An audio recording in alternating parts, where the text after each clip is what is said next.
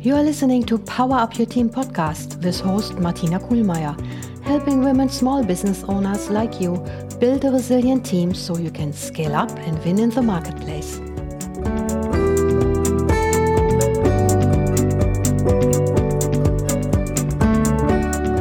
Welcome to episode 23 of Power Up Your Team podcast. The show notes can be found online at powerupyourteam.com/23. Today I want to talk about the most important thing you can give your team so they're engaged and help you drive your business forward. And I'm not talking about the paycheck or benefits, which are also important because most of us have to work to earn a living. As business owner, you want your people to do more than just show up for their bi-weekly paycheck. You have created a fun and open office atmosphere. As a leader, you're friendly and approachable, and you have the feeling that everyone genuinely likes to work for you. But you're finding yourself burning the midnight oil a couple of nights a week. You're doing a lot of planning, thinking, and worrying by yourself. You just don't have the time for strategic thinking during normal business hours. And you're wondering why that is. So try this. The next day you're in the office, engage with team members and find out how much they understand of the bigger picture. Ask a couple of questions. Why are we in business? What's our purpose? Where do we want to take the business? What are our most important priorities? What is the purpose of your specific role? And how does what you do relate to the work of others? If they don't know the answer, or everyone has a different perspective, you have work to do. People need context and knowledge about the business as a whole so they can engage their minds above and beyond the routine tasks they are performing every day. They need information to make decisions and take action. So here's the point. The most important thing you can provide to help your people help you is clarity. So go inside yourself and reflect on why you selected to be in your line of business. What is it that you want to achieve beyond financial success? What is your mission and what difference do you want to make?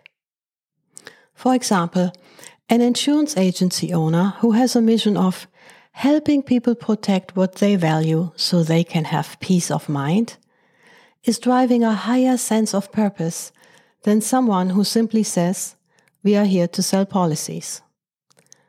I think the latter sounds pretty dull in comparison, doesn't it? Then make sure everyone understands where you want to take the business.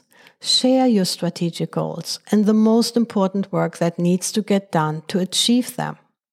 Check out episode 3, Don't Lose Your Team on the Road to Success, where I discuss why your team is the most important stakeholder of your strategic plan. Also, you need to create transparency about how your business operates end to end, so people understand their role in the context of other roles. And here's one other key insight. Clarity is best achieved when it's co-created. That's what I found out throughout my many years leading teams.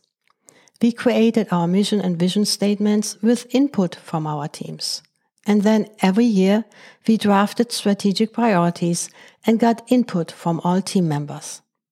During those discussions, the team got a chance to weigh in on feasibility, scope, timing, and resources.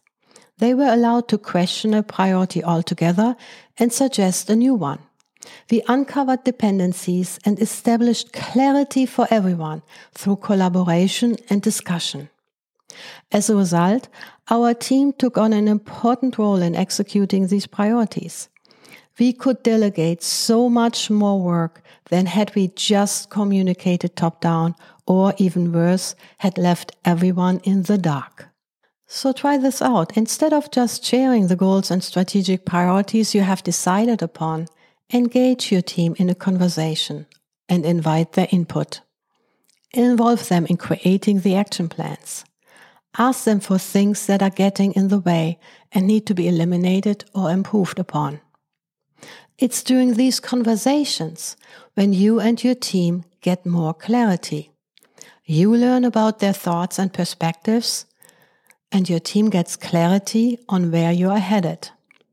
It may seem like extra work in the beginning, but spending time with your team will create the clarity they need to level up and take on more work so that there is less for you to catch up on after hours.